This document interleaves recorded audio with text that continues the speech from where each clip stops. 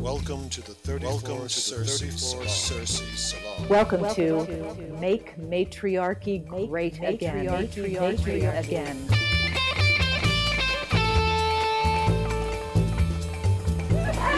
possibles d'interagir tout au long de ce cours. Ich habe eine Preismarke in meiner Unterhose.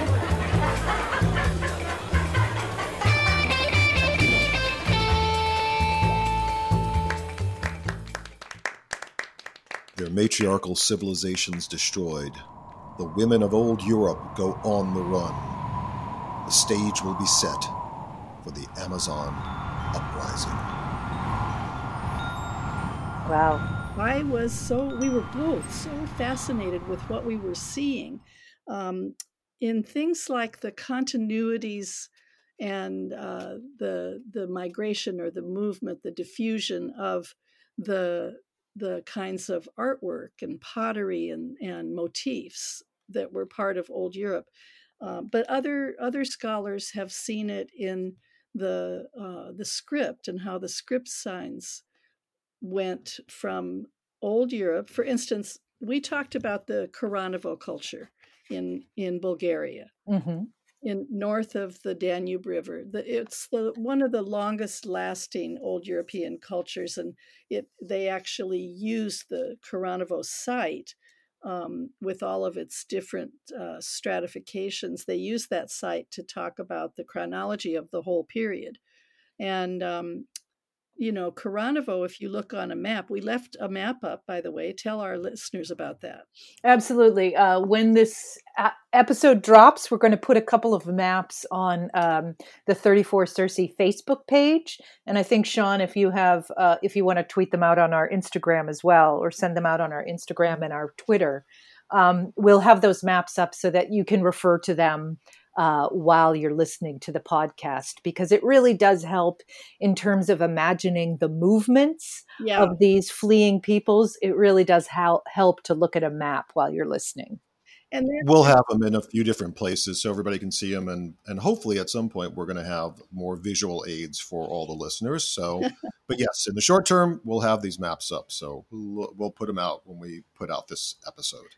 Well, I think that'll really help. I've had to study maps very thoroughly in the last 20 years or so as I've worked on the Double Goddess material and these huge geographic expanses that we're talking about. Yeah. So we're talking about you have to look at a map. Yes, indeed. Yes, indeed. And so some of these, we know, for example, we've talked about the Kyukyuteni culture in Ukraine, for example. So people can think about those people north of the Black Sea going all the way to the Tarim Basin, which is basically Western Tibet. And they did that. We won't talk about that much today. We'll talk about it next time because it's part of the second millennium, and I want to try to stick to the third millennium today. But that's just an example of the kind of migrations we're talking about. They've found rock art out there in the Tarim Basin that basically belongs to the Kyukyuteni Koranovo culture. Wow. This is an amazing. Yeah, we're going to do that on the next episode of this, because when I first encountered your work, Vicki, that's what blew my mind. That's what I thought was really interesting. And I had seen the same migrations. I was looking at a different pattern, mostly in the West. And to see them link up, to see that it spreads that far east, how these women are just really, in a sense, really fleeing to hold on. They're running for their lives. Yeah. And they're running with their precious objects, with the heirlooms that were part of what I think is part of the religion, part of the priestess troves. And so there's gold stuff, buried with so many people in Varna, for example. And then later we have what they call hoards. We have, or troves, or what else do they call them? Caches, But what happens is people were fleeing and buried their stuff to keep it from being stolen, to keep it from being found, by the enemies and so on, and also just to keep it. I mean, they kept it. One of the places I want to talk about, and it's connected actually to the migrations that went as far as Tibet. Those migrations also went from the Ukraine, let's say, from those mega cities. Let's imagine that in the fourth millennium, people started moving because they were so threatened, and they went to Troy on the west coast of Turkey. They went to Crete, they went to Milos, one of the Cycladic islands south of the south of Lemnos and Lesbos, which we've also talked about a little bit, and maybe we'll talk about a little bit more today. So, Vicki, can I jump in just very quickly for clarity for everyone? So let's just tell them when you say the fourth millennium, just what time frame that is. Clear, we get it, but we look at these time frames all the time. So we can explain that to them, and also you've started to name a few locations. Just kind of let them know where Lemnos is and that kind of thing. Well, Lemnos is an island right off the coast of Turkey at Troy. So there's just a long time connection between those two places. I'll get into Troy a little bit more, but for the moment, let me just say that the fourth millennium was from 4000 to 3000, and now we're talking about the period from 3000 to 2000, and it's quite distinct for the urbanization that happened in Mesopotamia and Egypt. The first cities, often they talk about it as the beginning of civilization, which obviously it's not, because we just saw that the first great civilization lasted several thousand years in Old Europe and was then destroyed. And when it was destroyed, coincidentally, the urban scene really arose. And what those early cities show us is not the beginning of civilization, but the rise of the state. Right. And so that's very important to understand, because with the rise of the state, you have the establishment of patriarchy. We had patriarchy through these individual males and tribes of males that came in and wrecked things. But now we've got a much more organized urban structure of. Wow, Vicki, that is an amazing. I think for the current climate we're in, and I certainly don't want us to veer off. We're talking Amazons today, but I think it's a really interesting thing you just said, which is it's not the rise of civilization, it's the rise of the state. And I think just if we can just put a pin in that for the listener, and we'll come back to that, and probably we've got lots of discussions planned. We certainly want to talk about women in politics, but that's a really interesting way to look at it. Yeah, and I think that's the big missing piece. That's why archaeologists and historians and just go on and on, not believing in the work of Maria Gimbutas or in the work of the goddess movement, because they just they don't want to talk about matriarchy as a thing that was real. They don't want to talk about the transition, and now they have to, because of the DNA material that shows so conclusively this third millennium wave that destroyed and wiped out all the men in Europe, all the farmers, and then took all the women, bred with all the women. I mean, it's really conclusive. So now we can have the conversation about patriarchy. Right. And so that, that's and we can talk about these cultures where they had slaves and they had so much violence and so much class stratification, and it's very painful. You can see it immediately, and we're still living inside of it. Yeah. It's interesting, Vicki, again, we'll stay on our Amazon focus, but you bring up so many interesting points, but we love talking to you. And one thing I've never asked, but let's maybe investigate it at some point later, is you say they have slaves. Now, do we have any example? Do we have any indication that the old Europe matriarchy had enslavement or slavery as part of its civilization? No, not anything. No. It's amazing. Total cooperation. These are societies of cooperation. And that's, I think, that's probably what these women who run countries nowadays have going for them. They probably have, like councils of cooperative people who are helping them govern. Mhm. All right. Well, we'll get to that at another point. So, with respect to the Amazons, where are we now? Well, Where are you talking about in this era we're that we're in? basically let's be in Turkey. Let's be in Anatolia. But it's also there's they're totally connected with the islands in the Aegean Sea and in the Mediterranean, right next door to Turkey. And this is where the Amazon story really opens. These are the warriors and priestesses that I wrote about in my Double Goddess book. The first one that got my attention actually it was a double goddess figurine from 3000 BCE, and it came from northern Syria, which is very near to Anatolia, just to the west. So these two crowned women share a body in this figurine. I put it in my book, and it was the first one that I thought, okay, these are queens. They're wearing crowns, and they're ruling in dual queenship, which is what the Amazon folklore tells us, that Amazons ruled in dual queenship. They had a domestic queen and a military queen.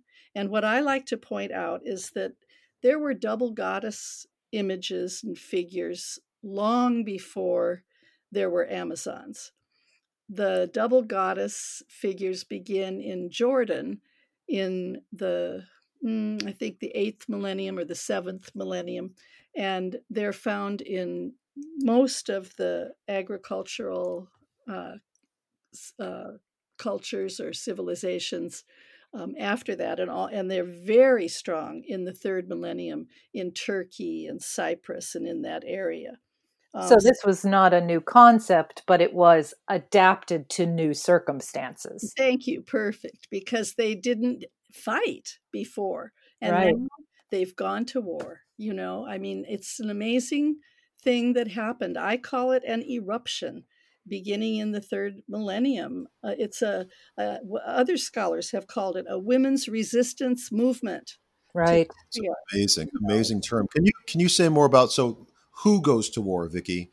Who goes to war at this point? Well, What culture? What civilization? What do you mean? That was probably not the right way to say it.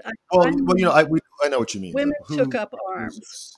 Yeah, who resists? Who were these women? Are we talking about which culture? Okay, where we well, located? Just that kind of thing. Okay, imagine. You have to use your imagination, but it's not hard if you look at a map. The cultures, the mega cities we were talking about in the Ukraine that were destroyed, people became refugees, obviously, from that place, from that area of the Cucuteni Tripolia cultures, and they went in both directions. And so they went to Troy. It's a hop, skip, and a jump. Yeah. They went south to Troy. You can see it on a map. It's hardly any distance at all. And in Troy, there are all these things that correspond to the earlier artwork and motifs and the gold jewelry and all those kind of things. Troy is first settled in 3000 BCE. And, the legend is that an Amazon named Queen Marina was their founder. And that's probably true. Like imagine one of these crowned women from Syria have gone all the way to Troy. And Lemnos is the important island that's just right off of the coast where Troy is. And Troy is right at the place, they call it the Dardanelles. It's the place that a waterway opens all the way to the Black Sea. Yes. And so that's where Troy is. But that whole area, there's a whole geographic area called the Troad or the Troas, which was the Trojan people. If you could imagine them as kind of a tribal or a unified regional people. So Lemnos is very interesting because it it has well, I'll read you a little something that I found on a Greek tourism site. The place that I'm interested in is called Polyakni. It's the place on Lemnos that goes back the farthest. I believe it was settled in 4000 BCE, but I'm not absolutely sure of that early of a date. But they describe it as the earliest urban center in Europe. So that's interesting. But what's really interesting is that they talk about matriarchy on this website. Oh, wow. The website is called Greeka. It's a tourism site. And I'm not sure all their information is correct, in terms of the technical things like dating and so on. But they tell us the myth. According to mythological accounts, Lemnos was said to have been inhabited and reigned over by Amazon-like female warriors. Legend tells us that when Jason and his Argonauts made a stopover at Lemnos on their way to Colchis in pursuit of the Golden Fleece, they received a warm welcome from the ladies and their queen, Hypsipyle. This myth is regarded as pointing to the matriarchal character of society then prevalent on the island. Isn't that nice? That's wonderful. Yeah. So they had all the things that we find later in Crete and so on. They had wells and drainage. They had large, spacious houses. They built their houses attached to each other, and they say on this site that shows a lack of social differences, a common characteristic of the matriarchic society. So they've done their homework. Yeah. And the thing about Polyakni that's so interesting is that it was surrounded by a 5-meter high, so 5 meters is 15 feet. Yeah, A about. stone wall that had slots for the archers, who were probably Amazon females. Right. Rock engraving portraying a female archer wearing a headdress of animal skin and holding a bow can still be seen there. Wow.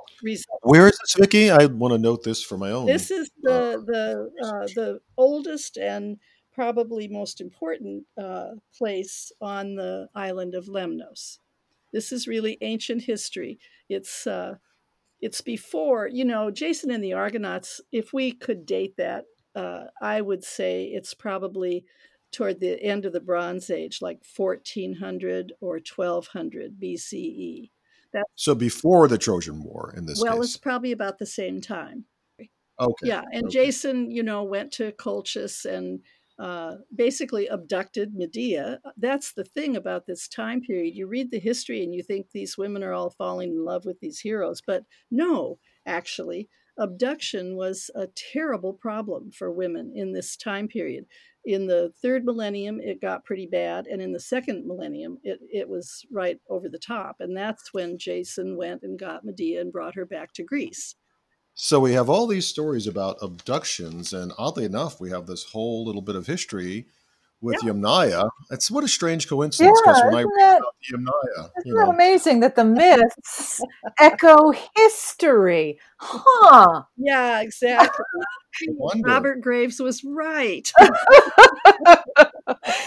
Could there be a connection? What do you think? My. So what's the location of Lemnos? The name of the place again? For my Polyakni. Polyakni. Okay, and there is you said there is a representation of a female archer there. Yeah, which I didn't know until I read this website. That makes me want to go immediately. Right? We'll have to add that to our Themyscira journey. Now, yes, absolutely. I think it should be one of our sites. I'm interested in it, for this segment because it's so early and it shows that the culture of Troy, which Troy interests people because Schliemann went there and did his excavations and found just a ton of beautiful gold jewelry. He found it in what's called the burnt layer, because that second Troy 2 started in about 2500 BCE, right in the middle of the third millennium, and ended around the beginning of the second millennium. And it ended in a terrible conflagration. It was burnt to the ground, which happened in Troy a few times. But in that particular time, that's the finds from that period are the ones that Schliemann is so famous for having found. Right. And Yeah. the interesting thing about him is he had this young wife. He married a 17-year-old, and he took her with him, obviously. And they dug together, and they investigated and brainstormed together about all this. She's a very interesting person and was apparently very helpful to him in his writings. He has talked about that. And she was local, correct? I didn't get that. I don't know. For some reason, I thought somewhere in my reading, I read that she was local. So she would have known the culture of the area. That could be. Yeah. That could be. That's brilliant. Oh. So what the scholars are saying about Polyokne is that, well, they're saying it about several places, actually. They're saying it's not just Troy that's so impressive and had such an impact, but there are equally important early Bronze Age sites, meaning it's starting about 3000, at points further south on the coast. So Limantep and Panastep, I had never heard of them before. And then Polyokne on Lemnos. Sorry, could you spell those places, Vicki, just for... Okay, Limantep. For me and for others. Okay, Limantepe. Panastep, Panaztepe. And then, of course, Lemnos, Polyokne on Lemnos. Lesbos is the other fairly large island that's just off the coast of Turkey, not too far south from Troy. And it's Terme on Lesbos that is the important excavation site. What's that site? Terme, like the river? Thermi, like hot springs. Oh, okay. And then a place called Emporio on the island of Chios, or possibly it's pronounced Chios. I don't know. Chios, yeah. I've heard it Chios, but I'm sure either way. And, Emporio? And they're saying that they've only just recently begun digging in those places on a significant scale. And what's significant for us about these places? Well, I don't know yet, but they'll be telling us. They'll be telling us, yeah. They're just saying that Troy isn't the only place that actually this was a whole regional, confederation, or I don't know how to think about it because it's not any one place, but the culture on all these islands and on the West Coast is very similar. And when I went to Turkey with Lydia Rule in the early 2000s, we went along the west coast of Troy, and there were, Turkey, and there were many places that apparently were dedicated to Amazons. There are Amazon burials, there are Amazon museums, there are all kinds of Amazon stories. The tomb of Queen Marina is supposedly very near to Troy, to the city of Troy. So much more about the Amazon Rise up next in part 3. This is the 34 Circe Salon. Thank you for listening.